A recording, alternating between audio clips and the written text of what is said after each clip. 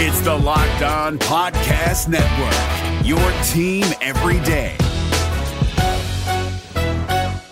We're driven by the search for better, but when it comes to hiring, the best way to search for a candidate isn't to search at all. Don't search, match with Indeed. 93% of employers agree Indeed delivers the highest quality matches compared to other job sites, according to a recent Indeed survey. And listeners of this show will get a $75 sponsored job credit to get your jobs more visibility at Indeed.com/podcast. Just go to Indeed.com/podcast right now and support our show by saying you heard about Indeed on this podcast. Indeed.com/podcast. Terms and conditions apply. Need to hire? You need Indeed.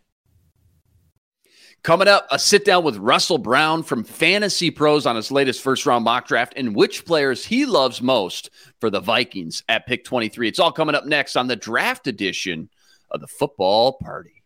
Locked On Sports Minnesota Podcast. It's endless Minnesota Vikings talk with the diverse voices of your local experts. It's time for the Minnesota Football Party. It's your guys hanging out talking next-level Vikings football.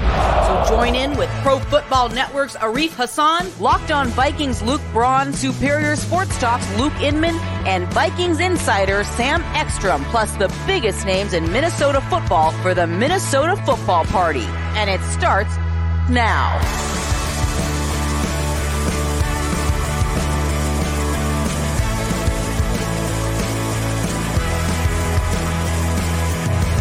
Back in the lab, another edition of the Football Party on the Locked On Sports Minnesota Network, your daily breakdown of everything Minnesota Vikings, which you can now find streaming on your Roku or Amazon Fire Stick devices. Just look out for and download our Locked On Sports Minnesota app there as well. That's Sam Ekstrom on Twitter, at Sam Ekstrom, co-host of the Ron Johnson Show every Monday, Tuesday, Wednesday. Sam, Tuesday today, I'm taking over. Got to get into our weekly draft edition of the Football Party. But before we get to that, this episode is brought to you by FanDuel Sportsbook, official sportsbook partner of Locked On. Make every moment more. Visit FanDuel.com/LockedOn today to get started. All right, so yesterday I was working on the latest NFL Draft newsletter for Locked On, which, by the way, quick little plug. If you haven't already, go sign up for my weekly draft newsletter on the Locked On homepage. Super easy. Just find the newsletter tab right at the top. It's free. All you got to do is punch in your email and boom. Once a week, catch up on all the latest news, notes, and buzz surrounding the NFL draft. But anyways, Sam, because I was working so diligently on that, I missed the Football Party yesterday with you guys. Now I got a little bit of FOMO. Quick 20, 30-second recap of what I missed yesterday, what the hot topics of discussion were, if the people haven't checked it out already. Yeah, you bet. Well, happy spring, Luke, by the way. I know it doesn't feel like it or look like it outside, but we missed you. We missed you yesterday. I would say I asked Luke Braun and Arif Hassan a bunch of detailed cap questions because I cede to them when it comes to the particulars of contracts, and they tried to explain to me what's happening with Zadarius Smith's contract, what's happening with Dalvin Cook's status, what happens with the Kirk Cousins dead money if somehow they traded him, can they extend Justin Jefferson without adding money to their cap this year. I asked him a lot of cap questions, so we got that out of the way. We addressed the Lamar Jackson, I wouldn't even call it a rumor, more like a whisper that the Vikings could be linked to Lamar Jackson. We talked about that, and then we got into, has the Vikings defense really improved in this free agency period? And we kind of went like player for player. Okay, they exchange Patrick Peterson for Byron Murphy. They exchanged Dalvin Tomlinson for Dean Lowry and stuff like that. We kind of went down the line and figured out, well, I don't know if it's really improved except for the coordinator. And that is the big caveat to all of this, is that can Flores take these new pieces, maybe not as talented, but can he shape them and put them into his puzzle and make it all work on the Vikings defense? That was all yesterday on the Minnesota Football Party. Now more than ever, you realize after what the defense went through last year, just how important coaching is. I think Brian Flores will make an instant impact on this defense in 2023, but it remains to be seen just how much talent he's going to have to work with going from last year to this year. Good stuff, though. Be sure to check that out. And remember, too, every day, posting a new poll over on the Locked On Sports Minnesota YouTube page. Go smash that subscribe button, leave us a comment, and on Twitter, give us a follow. It's at Locked On M-I-N. All right, so sat down with Russell Brown earlier. He just came out with his latest round 1 mock draft, had the Vikings picking someone I think you're absolutely going to love, Sam. I don't want to spoil it yet if you haven't seen it. But anyways, he's a big Detroit Lions guy, writes with our guy Jeff Risdon over at Lions Wire for USA Today, friend of the show. There was 2 big non-Vikings talkers we discussed. First was Jalen Carter. Is he still going top 10? He thinks he is, and he's got him going to the Bears at number 9, which for Vikings fans, I would imagine would be absolute nightmare scenario if that works out and he's in the division for the next decade. But the second topic, I asked him about the Lions' interest in quarterback Hendon Hooker and how much steam that has at pick 18. Jared Goff, of course, a free agent next offseason. So it sounds like for a guy who hasn't been able to really work out or throw it all, coming off that rehab from the ACL, he's been one of the bigger risers of the pre-draft process, absolutely been crushing the team interviews and things like that. Russ even said if he was healthy and a few years younger, he'd be a surefire top 15 pick, something I've maybe tried to tell some people listening at home. This guy is legit. But my question here, Sam, we've talked a lot about not extending Kirk Cousins and possibly drafting a guy like Hooker to replace him now at pick 23. Well, if you're Kwesi and you're hearing some steam now, is that a situation where you think fans would be okay moving up 5-6 spots now to go get him before the Lions have their chance at pick 18? I guess just your overall thoughts, where you stand on the whole Hendon Hooker and the Vikings quarterback situation in the big picture, both this year and I guess 2-3 years down the road as well. Yeah, well, I do think the decision on Kirk Cousins to not give him any form of extension does force your hand to have a little bit more urgency at the quarterback position. I don't know if you are legitimately looking for your quarterback of the future. I don't know if you can wait beyond the first round. I mean, if you want to try to find someone in rounds 3 and beyond, good luck to you, but the hit rate on those quarterbacks is just so much lower. Dak Prescott's do not grow on trees. Brock Purdy's and Tom Brady's don't grow on trees. The percentage of quality starting quarterbacks in this league taken round 3 or round 4 and beyond is so low. So if you want to make that move, you really need to do it in the first round, and the Vikings don't have a second round pick as of now. So I do think that if you want to bring in the successor this year to sit behind Cousins, which I would endorse, I would rather have somebody learn for a year, especially Hendon Hooker, who needs to recover from a knee injury. I am not concerned about Hendon Hooker's knee, number one. I just think that ACL rehabs are just so refined and well-tuned now. Guys come back in 8 months and generally have successful careers. That doesn't worry me. Age doesn't worry me either, Luke. I don't think you can exclude a guy based on what he will be in 2032. Like, that's thinking so far down the road. Quarterbacks should be able to play till they're 35 easily. So if you get Hendon Hooker for a rookie contract and then an entire second contract, I think you'd be happy with that. Like, I don't think you need to be worried if you don't get him for year 12, if he's not as good. Who cares? Right? So I don't care about the age. I don't care about the knee. I think it's the question is, do you want to sacrifice draft capital to go up and get the guy? Right? I mean, so the question is, where are you moving up to? Are you moving up to 18? You're moving up to 12? Is Hendon Hooker going to gain steam and suddenly be a top 10 quarterback? Probably not. I don't think so.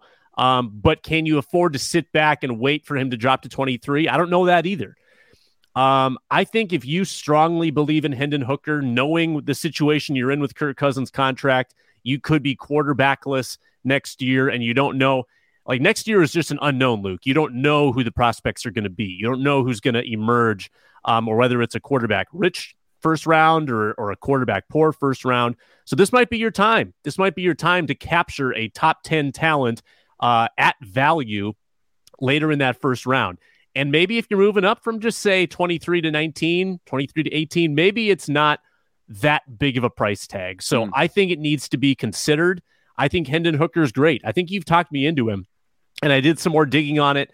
His turnover-worthy plays are so low. He's really careful with the football, but he's not cautious. He's careful, but he's not cautious. He's first in yards per attempt in college football. That's like a super explosive quarterback who doesn't make many mistakes, and he's athletic. So I love him as a prospect, and I'm not too worried about some of those red flags that others are. 28-2 touchdown to interception ratio, Sam, before he went down with that ACL injury. And to your point, to echo what you said at the top, my question is, if you don't get Hooker, who are you going to get? Because there's such a drop-off, like you said, from him to the next guy, Tanner McKee from Stanford. And I've said this before, he doesn't tear his ACL. He's a top 10, 15 guy all day. So the fact that you can even get him in this range is a huge blessing to begin with. And you still got to worry about teams like Detroit at 18, Tampa at 19, Seattle at 20. What if the Ravens trade Lamar Jackson? They're picking right before you at 22. So it's serious shark-infested waters you've got to kind of navigate through. But when it comes to my quarterback position, Sam, I just don't want to get cute. I don't want to gamble. It's just not about getting any guy to sit behind Kirk for a year. It's about getting the right guy. As you said, yeah, you can take some flyers on, day 2, day 3, but good luck with that. I mean, you still got to hit on the pick is my point, because, as much as we love KOC, he's not a guy or a coach who can all of a sudden just take any day 3 quarterback and turn him into the next Brock Purdy. You still need talent. And for me, the right guy that's still in a reasonable landing spot from where you're picking, outside CJ Stroud, Levis, Richardson, all that talk. It's Hendon Hooker, and that's it. So I want him as we move closer to the draft. I think they may have to move up to get him. And if that's the case, I say, you know what, Sam, then so be it. Because if you win 8 or 9 games, let's just say, which, I think they plan on doing, you'll be in the same exact position next draft where no one special is just going to fall right in your lap, and you're going to have to trade up inside the top 10 or top 5 to go get one of those top quarterback prospects. So why not just do it now?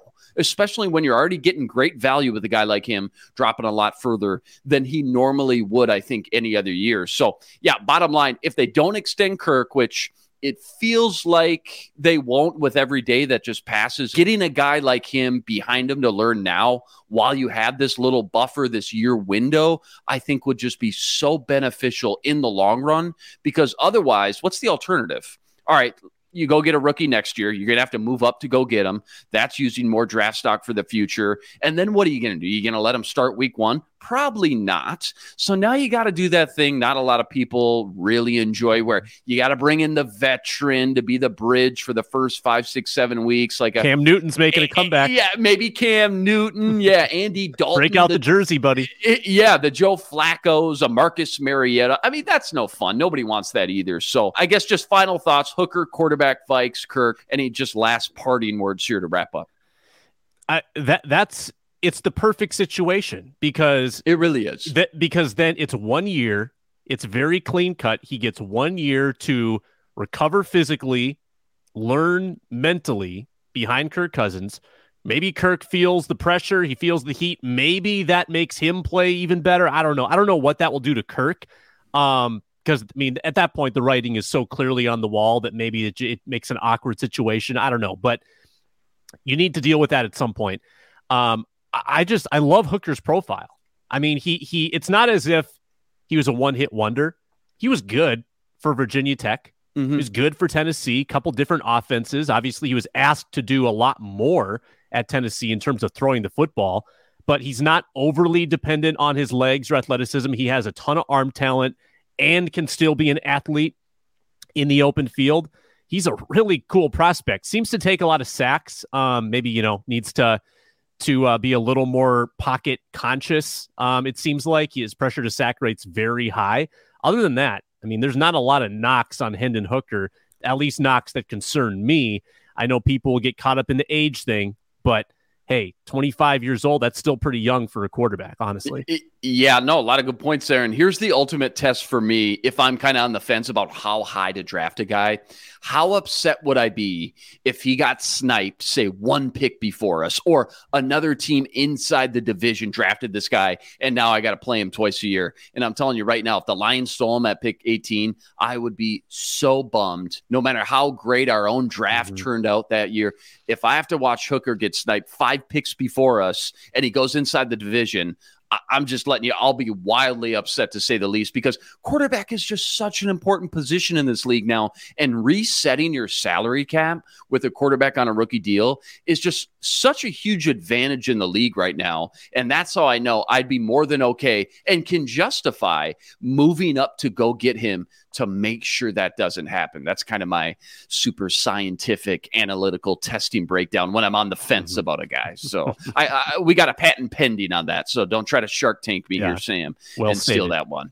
All right, Sam, get your popcorn out. I want to get into this sit down with Russell Brown and who he thinks the Vikings should take in round 1. But first, don't forget, we're presented by FanDuel, the official sports betting partner of Locked On, America's #1 sportsbook and official sportsbook partner of the NBA. Did you see this last night, Sam? T-Wolves take care of business last night versus the Knicks, 140-136. Taurean Prince, have yourself a day. 8 for 8? Is that what I saw from three-point land? 35 points in all. They play the Hawks tomorrow night in the backyard at the Target Center. Get in on all the action at FanDuel.com/lockedon. And remember, if you're a new customer, try out the no sweat first bet up to $1,000 in bonus bets back if your first bet doesn't win. Download the easy-to-use FanDuel app and get your winnings instantly. Money lines, parlays, prop bets. FanDuel's got everything you need to close out the NBA season's final stretch. FanDuel.com/lockedon. Make every moment more with FanDuel, an official sportsbook partner of Locked On. All right. Our sit down with Fantasy Pros and Lions Wire contributor Russell Brown, who unveils his latest round 1 mock draft. Take a listen. Back in the lab, special guest, you know him, I love him, the Harry to my Lloyd, Russell Brown on Twitter at Russ NFL Draft. Russ, first things first, man. Huge news all over my Twitter timeline yesterday. Russell Brown signs a 10-year deal, max contract with Fantasy Pros, and you deserved it, man. How does it feel? What kind of work can we expect from you over the draft season now over there? Honestly, it's crazy, man. I can't believe it's a conversation even being had. I thought cover 1 was going to get tatted on my chest as I go down in a casket someday. But no, it's been awesome. It was one of those, it was really bittersweet, but I had to kind of do something different, change it up a little bit. And an opportunity came, and I just can't pass this one up, and I'm really excited to work with the guys over at Fantasy Pros. It's just a phenomenal website with phenomenal tools from the NBA to Major League Baseball, NHL, NFL, college football, everything that they do from that perspective, getting your daily fantasy lineup set up, and then just, the betting pro stuff. I'm really pumped about it. But my main focus will be the NFL draft and, just pretty much the same stuff that you've kind of been seeing from me over the years. We're talking mock drafts, we're talking prospect rankings. We're looking at some deep dives into players as far as film breakdowns and maybe why a player fits here and why a player fits there. And just a bunch of fun stuff. And we'll kind of see, kind of catching on a little late for this draft with them, but I think it'll be just great learning experience and growth early on. And then really next summer and fall, we're going to just take it off. No doubt. Well said. Fantasy Pros needs no introduction. One of the best in the biz. NFL draft, obviously your bread and butter. So again, huge congrats. I texted you last night when I saw the big news. Just so pumped for you. To some draft talk, shall we? To the draft we go. Very first pieces dropped yesterday over at Fantasy Pros. That was your newest first round mock draft. And I want to talk about the Vikings, Lions, little NFC North picks. But before we go there, we got to start at the top with the #1 pick. And I got to say, man, I just love who you put at the top going first overall. I don't want to spoil it yet, but I will say I've been working on the Locked On NFL Draft newsletter for this upcoming week, and I did a little deep dive on what Frank Reich, who's known, throughout the league now as a quarterback guru, what he looks for in his prototypical quarterbacks when he's kind of hand-picking his own guy. And we both stumbled upon the same crazy stat. Reich, during his time coaching, has coached 7 different starting quarterbacks: Peyton Manning, Rivers, Carson Wentz, Nick Foles, Matt Ryan, and Jacoby Brissett. Russ, what do they all have in common, those 7 quarterbacks? 6'4" taller, baby. 6'4" taller. So Wright clearly has a thing for tall quarterbacks, or at least maybe you call it a certain threshold, if you will. And while Stroud, CJ Stroud, that is, Ohio State, he jumped up to the odds-on favorite to go #1 overall once the Panthers traded up. You're thinking like I do that actually Anthony Richardson could be the first overall pick. What do you like about that marriage in Carolina outside of just the size Richardson brings? He meets that 6'4" threshold, and just how truly special of a prospect is this guy? Well, yeah, I mean, don't get me wrong. If they end up going CJ Stroud, I completely understand it. I think it's a great fit. I still think Stroud's one of the 10 best players in this draft. So it makes sense from that perspective. But the reason why I think Anthony Richardson is the guy is, yes, because of the size threshold, even though the Panthers will decline it and say, oh, that's not part of the thing and all of that. And they are still weighing their options. We do know that. They have all four of these QBs up at the top, and they're going to start picking them apart and kind of putting their board together. But I think when it's all said and done, they're going to look at overall the upside of this team. They know that, hey, we're not going to win in year one per se, regardless of the rookie quarterback. So let's go out and get the guy with the highest upside that's going to work the best with Frank Reich in this offense, and we can build around him. I mean, Miles Sanders and Anthony Richardson kind of sounds nasty in its own right. You have Adam Thielen, not too bad as a wide receiver too. You still have an early day 2 pick to where you could potentially get a receiver that falls out of the first round. Who's to say that, maybe Quentin Johnston or Jordan Addison, maybe one of those guys drop into the second round. Anything's possible. So I just think it's from that. But when you just look at the tape of Richardson, I mean, he's so mobile, his arm is so big, and he is actually so good at maneuvering in the pocket. It's like the most underrated trait of his skill set. And love that. He's able to just move like a pro. And I think that's the big thing that stands out to me. I think if he can learn to throw with more touch and anticipation, he is going to be far and away a stud in this draft. But he's got to learn how to do that. And I just think, who better than Frank Reich? Yeah, a lot of good points there. And Stroud, who is the odds-on favorite right now at like minus 220, depending on what site you find him. He's only 6'3", so you sit there and ask yourself, all right, is that little bit of height, is that 1 inch really going to sway Reich one way or the other? And it might not. He may fall in love with Stroud and be more the polished pocket presence. I could totally see that. But if you're just betting on the tools and the upside, like you said, Richardson might be the best prospect we've seen come in over a decade. He's that special. A lot of work. But if it's a 2, 3, 4-year plan anyways, then what's it really matter if he's a project? You want to bet on those tools and upside because you don't ever plan on being in this position where you have the opportunity to not only have the number 1 pick, but have the number 1 pick in a draft class that has such an elite upside project like Anthony Richardson. Moving on, first NFC North pick, you got the Lions taking Christian Gonzalez. And I got to say, I really fell in love with Devon Witherspoon thus far. I know it's early in the process, and it's really kind of pick your poison 1 and 1A, it seems like, for a lot of people. But I'm not going to lie, I'm starting to really come back around on Gonzalez. What separates Gonzalez from Witherspoon, and what makes him so special? Yeah, I mean, he's a super fluid athlete, right? Like, I think that's the thing that stands out to me the most. He is so fluid within his lower half. There are times that he can jump on slant patterns and dig routes better than just about anybody. He's so competitive and aggressive through the catch point. He's got those long arms. He's one of those former track and field guys back in high school, ran the 200-meter dash in just under 22 seconds. And it's one of those things, like, the kid can move, he can fly. And when you look at the Lions and the way that they've kind of structured their roster, think back to last year, okay? They made that deal with the Vikings. They moved up, drafted Jamison Williams. But when you look at it, they signed a bunch of receivers going into the draft, but they signed all of those guys on 1-year, 2-year deals, and they could get out of them. They're affordable deals, prove-it deals like DJ Chark. And that's kind of what they did here with Emmanuel Mosley, a 1-year, $6 million deal. Cam Sutton they brought in for a 3-year deal at $33 million, but it's essentially a 2-year deal. You bring in guys like this and you're building up your defense. And that's, to me, saying, hey, we're going all in as much as we can over these next 2 years. And what we're going to do is we're going to bring in a young defensive talent like this at corner, develop him up. He's going to learn from guys like Sutton and Mosley and Okudah, and he's going to eventually become our stud on the outside of our defense. We've already got our cornerstone in Aiden Hutchinson.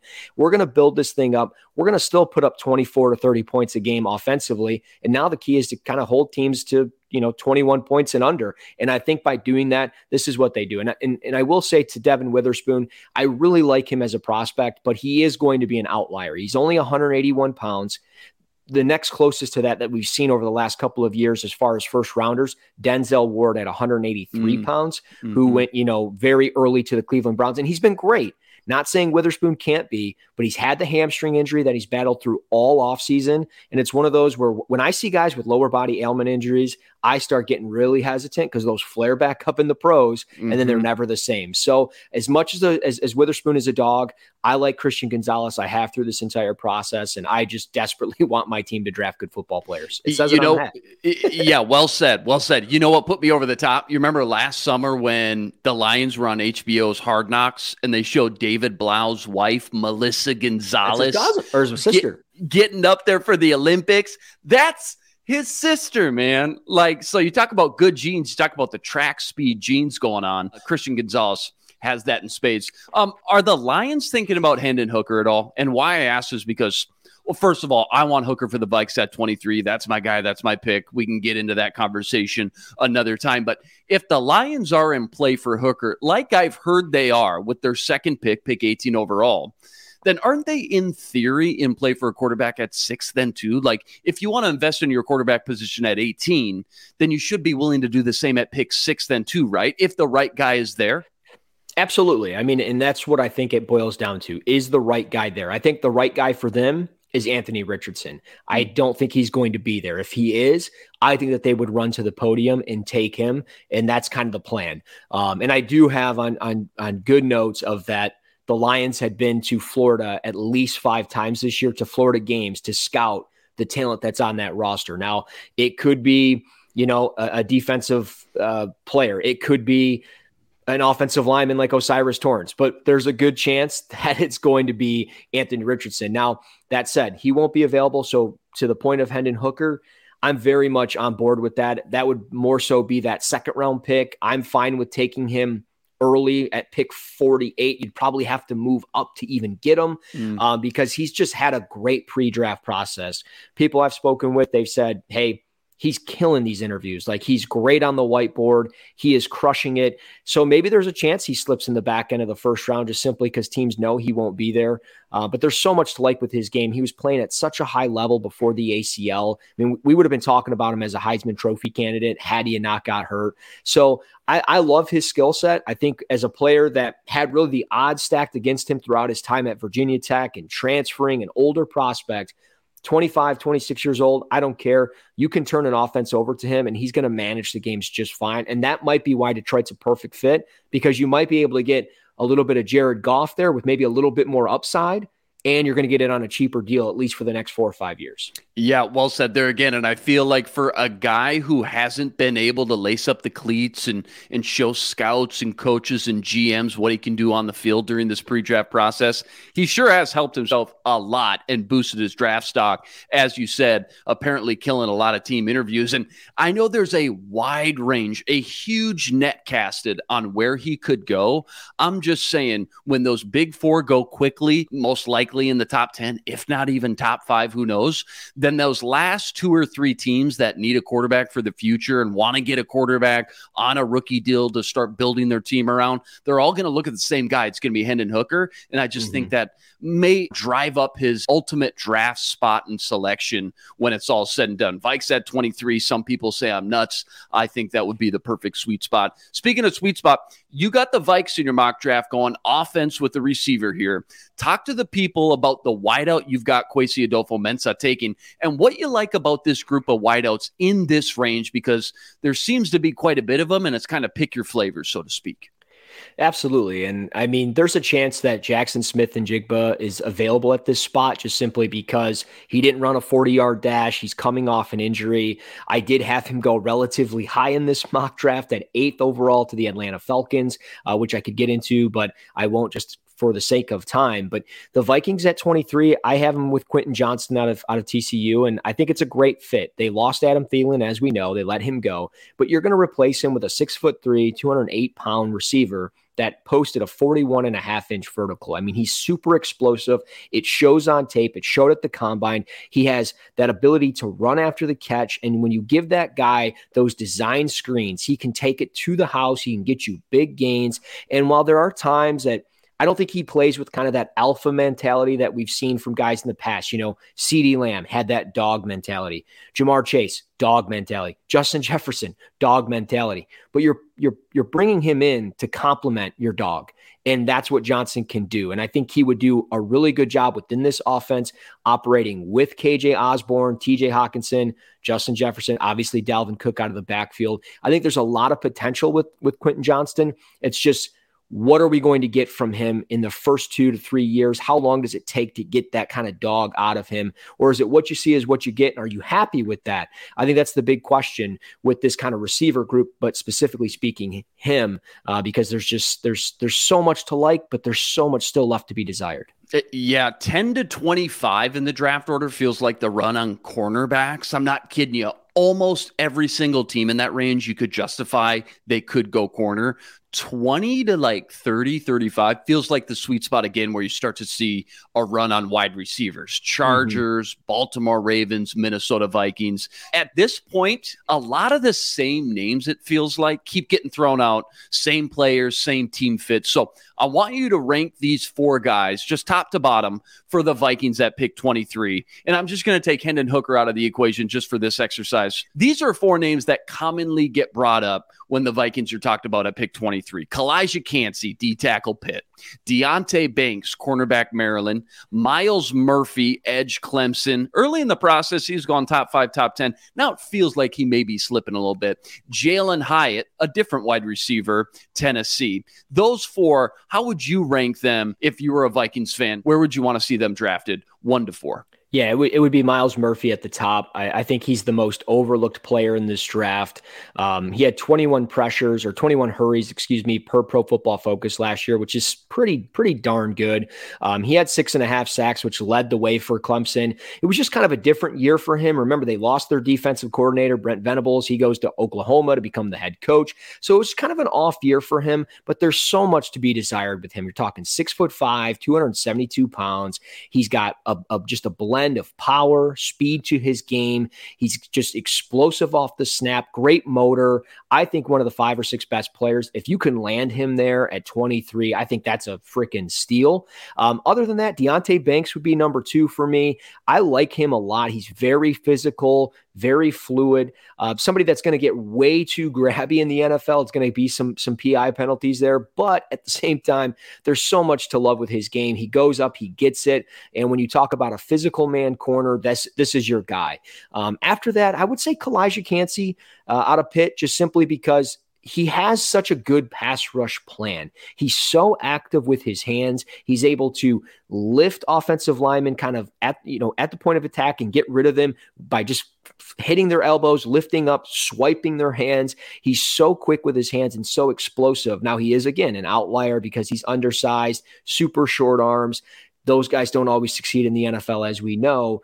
But when you're a team like Minnesota, you're pretty well-rounded. You might be able to afford to take him in round 1. And then Jalen Hyatt, I would just throw at the end there. I don't even think he's the best Tennessee receiver in this draft. I think Cedric Tillman is. I think he's your prototypical X at 6'3", 213 pounds. He can climb the ladder. He high points the football. I've got a soft spot for guys that can catch 50-50 balls and can be a decent route runner. Jalen Hyatt, he's just a speedster. We don't see him run a lot of routes. So I'm just, and he didn't blow the doors off the combine like everybody thought either. So I think, that's a little rich for me at 23, especially if you're passing on Johnston or Addison or something like that, the more rounded receivers, just to kind of take that flyer, that speedster. It seems like in the process, 2 Clemson D linemen, Miles Murphy and Brian Brzee, the D tackle, both getting overshadowed or just overlooked. Is it like this Cleveland Farrell effect where Clemson D linemen, maybe that have gone early, we've gotten a little bit burned on in the last 2, 3, 4, 5 years? Is that why they aren't getting the love? Why do you think those 2 big names who, when we started this pre-draft process, we all just assume we'd hear their name thrown out in the top 10 quite a bit, but you see the Mel Kipers, you see the Todd McShays, just not a ton of buzz, like at least I personally thought we would hear at this point in the process. Any idea why?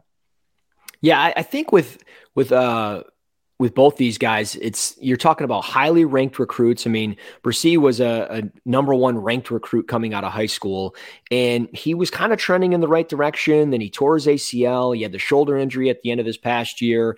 It's one of those things where I think the injuries kind of slowed him down a bunch, and he just I don't want to say he hasn't been the same player. He's been pretty consistent. He still holds his own at the point of attack. He can create separation with his length, and he's pretty versatile. But I think for him, it's positional value. I mean, interior defensive linemen, just if you're not like Jalen Carter on the field, right, you're not going to go in the top 10, the top 15, unless a team has that need for an interior defensive lineman.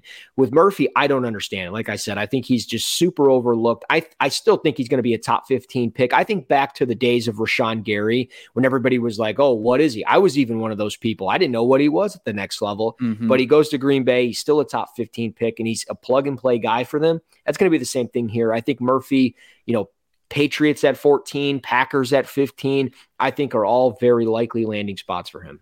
Last time we had you on, you turned us all on to Julius Brents, cornerback, Kansas State, former Iowa transfer, big, tall, lanky, physical. You said, watch out for this kid down at the Senior Bowl. He might be special. Sure enough, dude rips it up. You were all over it. Who's another biggest riser or sleeper you can give us that you really like? You just don't think's getting enough love right now. Can be any round, any position, but just a guy you feel like is projected to go lower than he should be right now.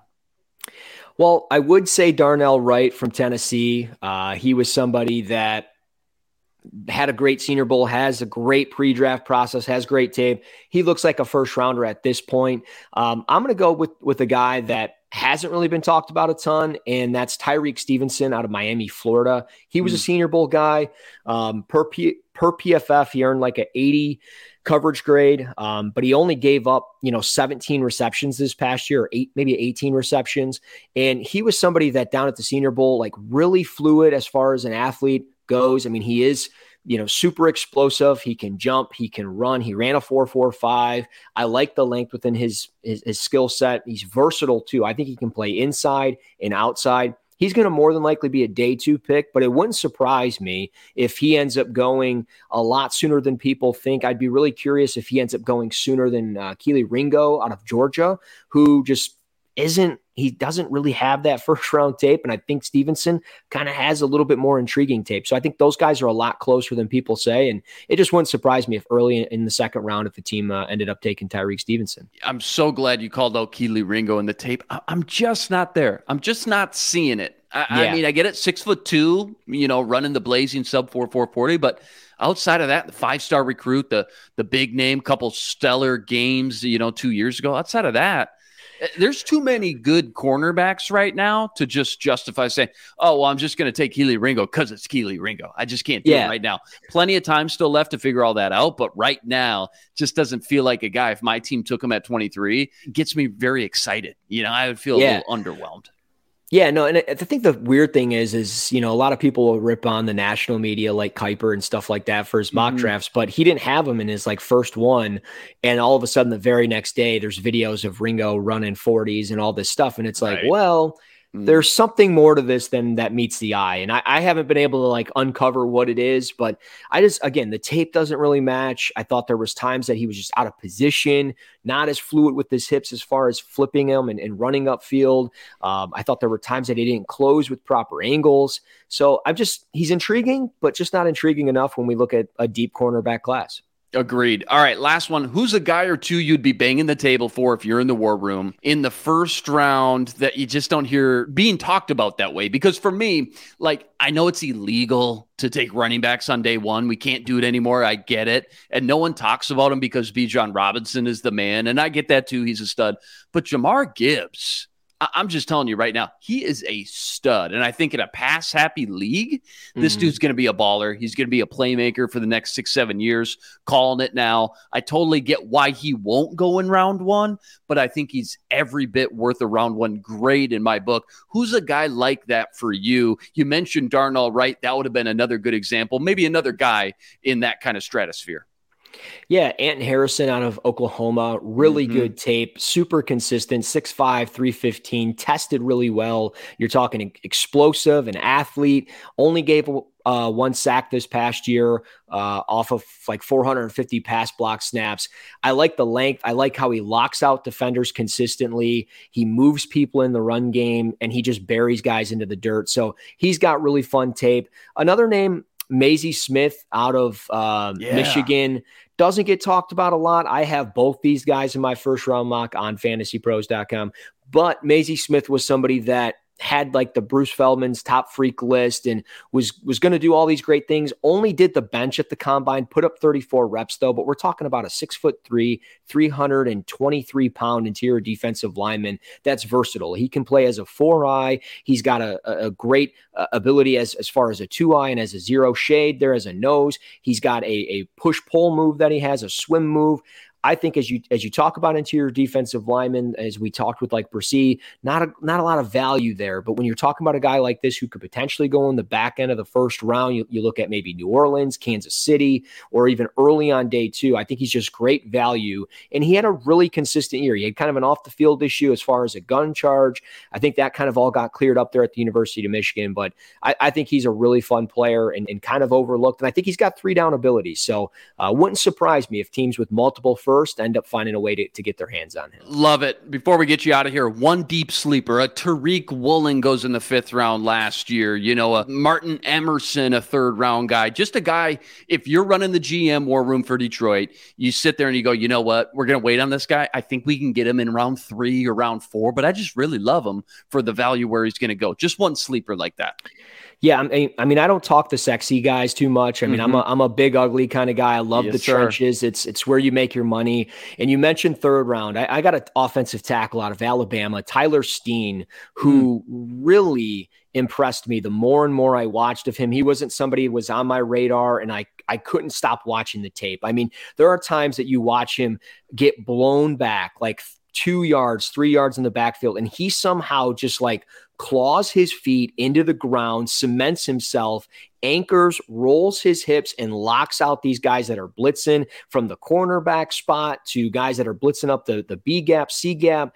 He is very consistent across the board, and I just love the way he locks out consistently. I like the way he steers defenders, and again, with that anchor, he looks like kind of like a guard, but I think he could play a swing tackle in a pinch, and I think when you look in the 3rd, 4th round, he's going to go to a place like frickin' New England and become a plug-and-play guy. He's going to go to Baltimore, be a plug-and-play guy for 6, 7, 8 years. It's sick. It's sick how these teams do this. It's sick. And I'm giving you the facts now. So get on your team and tell him draft this guy because he's pretty solid, man. He was a former kid at Vanderbilt, played defensive line, moved to offense.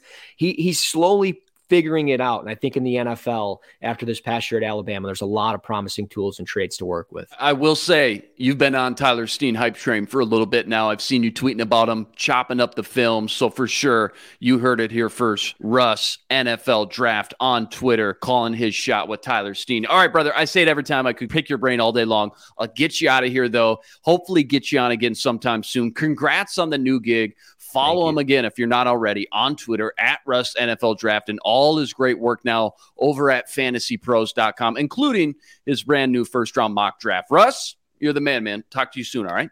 Appreciate it, brother. All right, Sammy. Russ had the Vikings going wide receiver. They're taking Quentin Johnston, TCU. You know I'd be thrilled about that. He makes a great case about the Vikes finding a guy who can complement Justin Jefferson and just add into the mix of Hawkinson and KJ Osborne. Your thoughts on going wide receiver here, which I know you've been high on just in general, and thoughts about Johnston specifically inside this KOC offense. Yeah, I mean, you're always so torn talking about this because the Vikings do have these kind of pressing needs, quarterback among them. We had the Hendon Hooker conversation earlier in the show. So when you choose to take a wide receiver, you are neglecting other important things. Cornerback, obviously. Defensive line is a need, especially on the interior, and obviously QB. So there is a sacrifice. There's a price that you have to pay to go wide receiver. I guess I'm cooled a little bit on this idea just simply because of the investment they made in Josh Oliver, kind of a tell that maybe they're not as interested in the 11 personnel as they might have been before. But if you can add talent, a wide receiver 2 or 3 behind Justin Jefferson, it's good to have weapons. It's always good to have weapons. And you also don't know if your tight ends might get hurt. So having that in your back pocket, it's not a bad thing. It's probably more of a BPA than a pick for need, and that's always a smart way to go. I think Quentin Johnston is an awesome prospect. There's a lot of slot archetypes kind of in this range in the draft. And Johnston is clearly an outside guy. He's an ex-receiver. He can get vertical. He's unbelievable with the ball in his hands, breaks tackles. His yak is excellent. His efficiency is excellent. Seems like he can still improve at kind of using his size to make contested catches, and he drops the ball a little bit too much. But hey, if he goes out on March 30th at his pro day and he runs 4.4, he's probably going to rocket up the board. So my hesitancy would be, I don't think he's going to be there. Like a lot of evaluators have him as the top wide receiver in this draft. So to fall to 23, if he fell in your lap, it means you're probably getting impeccable value. And I don't think that's going to happen. So in the scenario where you get him at 23, amazing. I don't know if that's the reality that I'm seeing. It'd be awesome. I just don't know if it happens. No, you're right. And I think whether it's Johnston or somebody else, I think the bigger point here is the fact that this is the sweet spot around 23. You got the Ravens picking right before you. They could go wide out. The Chargers picking right before them. They could go wide out, where you start to see the run on wideouts go. And it's just a matter of, I think, Keenan McCardell, the wide receiver coach for the Vikes, and KOC sitting down, crunching the film and figuring out which one of these guys they like best, because there is a lot of them. Jordan Addison, USC, Biletnikoff Award winner. Josh Downs, North Carolina, still criminally underrated. I know you'll agree with that. Zay Flowers, lightning in a bottle. Jalen Hyatt, the Tennessee kid who Hendon Hooker was throwing all those touchdowns to. He had 14 touchdowns last season. There's tons of them. Which guy can help you take advantage of all the double teams defenses are going to put on Justin Jefferson over the next 3, 4, 5 years? That's the ultimate question they need to ask themselves, and we'll find out the answer on draft weekend. Something we didn't touch on much, Sam, the running back situation for the Vikes. I know it's still a very fluid situation right now, but I just keep foreshadowing the Vikings moving on from Dalvin Cook, whether it's a trade or an outright release, especially after the signing of Alexander Mattison coming back on this 2-year cheap deal. There's this thought of Bijan Robinson staring them in the face at pick 23, which is crazy to think about. Generational type prospect. And I know you can't take a running back that early, but someone's going to take this guy in round 1, Sam. It's going to happen. He's just too special to have all 31 teams pass up on him. It just won't happen like that. I mean, Saquon Barkley went 2 overall, Sam. So a lot of people think he's better than Barkley coming out of college.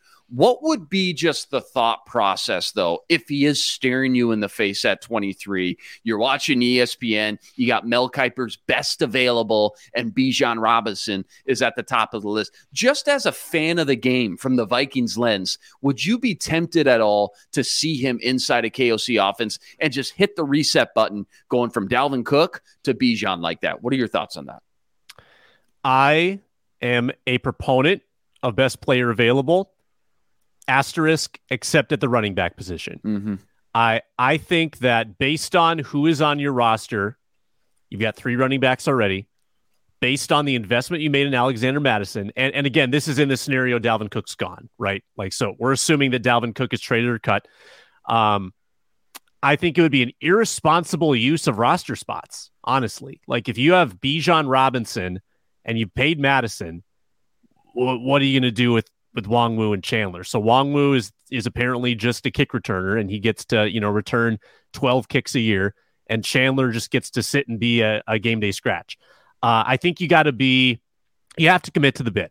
You have to commit to low paid rotation of running backs.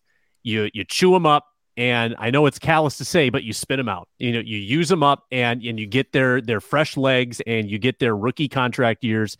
And I know that Robinson would be tempting to have in that mix, but this is just not a position where I think you go after a luxury item. This is not a roster where you go after a luxury item. I think that you go all the way, you do this 3-headed monster, and you take your medicine. Even if they're not as talented as Bijan Robinson, you can still be efficient and productive. And honestly, Luke, so much of running game comes down to your blocking anyway. It comes down to how good is your passing game as well. Like what's your scheme? Like, there are a lot of other factors that can lead to running back success.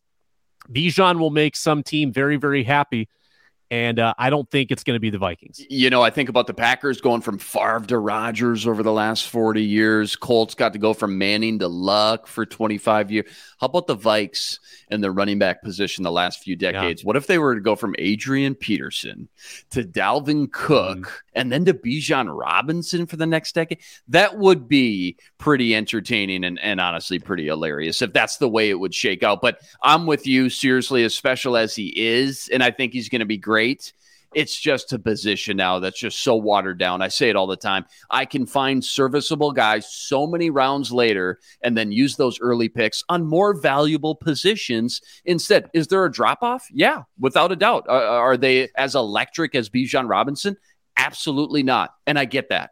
But give me a first-round cornerback or a first-round edge rusher and a fifth-round running back all day over a first-round running back and a fifth-round cornerback or edge. That's just the blueprint in the NFL now. Positional value is the name of the game because you can always find Isaiah Pacheco's, James White's, James Robinson's, Rex Burkhead's, Latavius Murray's. I mean, the list literally goes on day 3 of the draft. This year is no different. I promise you that. Deuce Vaughn, Kansas State, Darren Sproles, clone, Kenny McIntosh, Georgia, Chase Brown from Illinois. If you watched any Gophers or Big Ten this year, he led the Big Ten in rushing. He's an absolute tank. Roschon Johnson from Texas, Bijan's backup, criminally overshadowed at Texas. He can play ball too. I also mentioned in that Russell Brown interview too, as we just heard, I think Jahmyr Gibbs has a chance to be equally as special as Bijan does when we look back in 4 or 5 years. I really do, because he's going to be so special in the passing game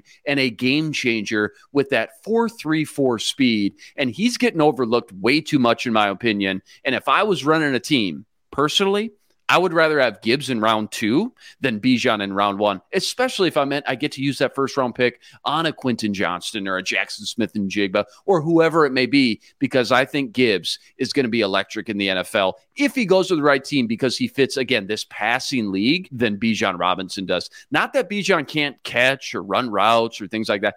I just think Gibbs is more of a natural fit as a pass catcher, and he's got that home run speed. He can just take it to the distance on any play. You get him matched up on a linebacker out of the backfield, forget about it. Think about Jordan Hicks, for example, trying to cover a guy like Jahmyr Gibbs, and tell me what's going to happen. Oh, wait, we saw that versus the Cowboys when Hicks got burned by, who was it, Tony Pollard? Or was it Zeke? All game. It was Pollard on that wheel route down the seam. I mean, Gibbs is a mismatch weapon just like that. Yeah. I'm excited. Too real, because Hicks is going to be back. Real. It's just, too real. I don't like it. But also, too, I can't wait to see where Gibbs goes. I really can't wait to see. A lot of people just want to know where Bijan is going to end up. That's going to be a lot of fun. Give me a guess. Where do you think Bijan goes? Because there's such a wide net casted on where this guy could go. Yeah. As high as 10 to Philly, people are saying, but more realistically, middle, late round 1, somewhere in that range. Where do you think he goes?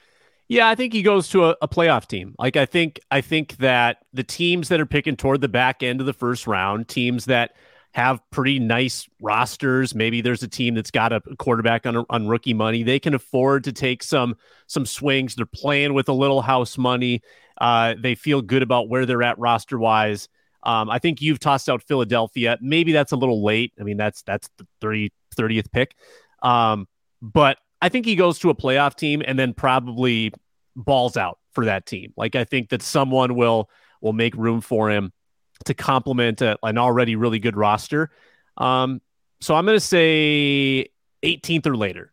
Yeah, 18, that just happens to be Detroit. That would be interesting. Highest I've seen him go again is Philly at 10. The next pick after that is Tennessee at 11. What if Vrabel moves on from Derrick Henry in some fashion, trades, gets a couple picks, and he just hits the reset button with Bijan Robinson? That would be hilarious. What if it is the Lions, though, at 18, Sam? I mean, they got 5 picks in the top 81. They're already having a heck of an offseason already. This Lions team, man, with Dan, it's giving me an ulcer. I can't take it anymore. I know it's the Lions. People listening are like, dude, don't worry, relax, pump the brakes. It's the Detroit Lions. Relax. I really think Dan Campbell is building something special over there, and they've just got so many young building blocks and now draft ammo to set themselves up again for a long time in a I guess, relatively pretty weak NFC North division when you look at the landscape of some of the other divisions around the league. Last one, super quick here, then we'll get out of here. I had Russ rank 4 possible targets that just get talked a lot about for the Vikings at pick 23. A lot of people connect the dots to these names for the Vikings at 23. I gave them Cansey, Banks, Hyatt, and Miles Murphy. I want to ask you the same, but I'm going to switch it up because he said Miles Murphy would likely be gone at that point, so we'll take him out of the equation. He also gave us Johnson at pick 23 in his latest mock, so I'm going to make this tough. This is like best case scenario. Again, taking Hendon Hooker out of the equation just for this exercise. Rank these guys in order you like for the Vikes, Sam, at pick 23. Quentin Johnston, wide receiver, TCU. Lucas Van Ness, the edge rusher from Iowa. Brian Brzee, we've talked about him, a defensive tackle from Clemson. Or Devon Witherspoon. Yep, I got it. So I'll just say this too, real quick about Witherspoon, because even though I think he'll be gone, I really do. I mean, there's a chance all 4 of these guys are gone. Russ did say, because how small Witherspoon checked in at, he's only $180. And the fact he showed up hurt to the combine with the hammy injury, he may slip a little further than people think he's going to. So Johnson, Van Ness, Brzee, or Witherspoon. This is a tough one. All right, I'll start from the bottom. Number 4, Brzee. Just more of an unknown. You're banking more on his tools, not as productive. He's kind of a wide range of outcomes there. Van Ness, number 3, probably more of the solid talent. Could play a little 3-tech as well as outside. Got good versatility, strong. I like his profile a lot. Probably more realistic too than these other 2 guys. Number 2, I would go Johnston, who again, not sure he's there, but that's a major talent. Slightly more of a minor need compared to Witherspoon, who's my number 1, who is a major talent and a major need. And when the talent and the need intersect, that's where you circle the player and say, if he falls, booyah. Like, that's got to be our guy. So I think Witherspoon, for sure. I mean, he's a man corner. Flores would love him. Yeah, he's really physical. Probably a little too physical from what I've read, but that would be, with a bullet, I think, my pick. Yeah, I'm with you. I still go Witherspoon at the top because, again, he's got the best tape, period, of anyone on this list. And at the end of the day, we get so much into these combine numbers, you still got to trust the tape. And I think he would thrive, like you said, under Brian Flores in that man cover scheme. Outlier or not, because he's so small, maybe he shouldn't be drafted so high. Russ mentioned Denzel Ward, the last time such a small corner has been drafted that high. And Denzel Ward's been great. So if he's on the clock, you got to be sprinting to the podium if he's still available. Then it's between Johnson and Van Ness. I'm the same with you. Normally, I'm always a defensive guy first. Build in those trenches. They make life easier for everyone around you if you can just disrupt the quarterback. But in today's day and age, with the rules the way they are, favoring the passing game, it's become such an offensive league. I got to go Johnston. I just think pairing him up with JJ, too good to pass up on, knowing you've got 2 first-round wideouts still to throw to, a la the Eagles with Devontae Smith and A.J. Brown, the Bengals, Jamar Chase, T. Higgins. So Johnston 2, Van Ness 3, really intrigued about him. If you haven't already, go sign up for that newest weekly NFL draft newsletter up on the Locked On homepage. All you got to do, punch in your email real quick, get all the latest news, notes, and buzz surrounding the NFL draft all season long. That's a wrap today, Sam. Remember, like, rate, review, and subscribe to the YouTube channel. Join us every day for another episode of The Football Party, your one-stop shop breakdown of everything Minnesota Vikings. We're a podcast too, free and available, all platforms. Subscribe. Drop us that 5-star review. Find us now streaming on your Roku and Amazon Fire Stick devices. Just look out for and download our Locked On Sports Minnesota app there as well. That's the man, Sam Ekstrom, on Twitter, at Sam Ekstrom. Check him out every Monday, Tuesday, Wednesday. Co-host of The Ron Johnson Show. Thanks for tuning into The Football Party, part of Locked On Sports Minnesota Network. We're back tomorrow with the mailbag edition of The Football Party. But until then, I'm Luke Inman on Twitter, at Luke_Spinman, signing out.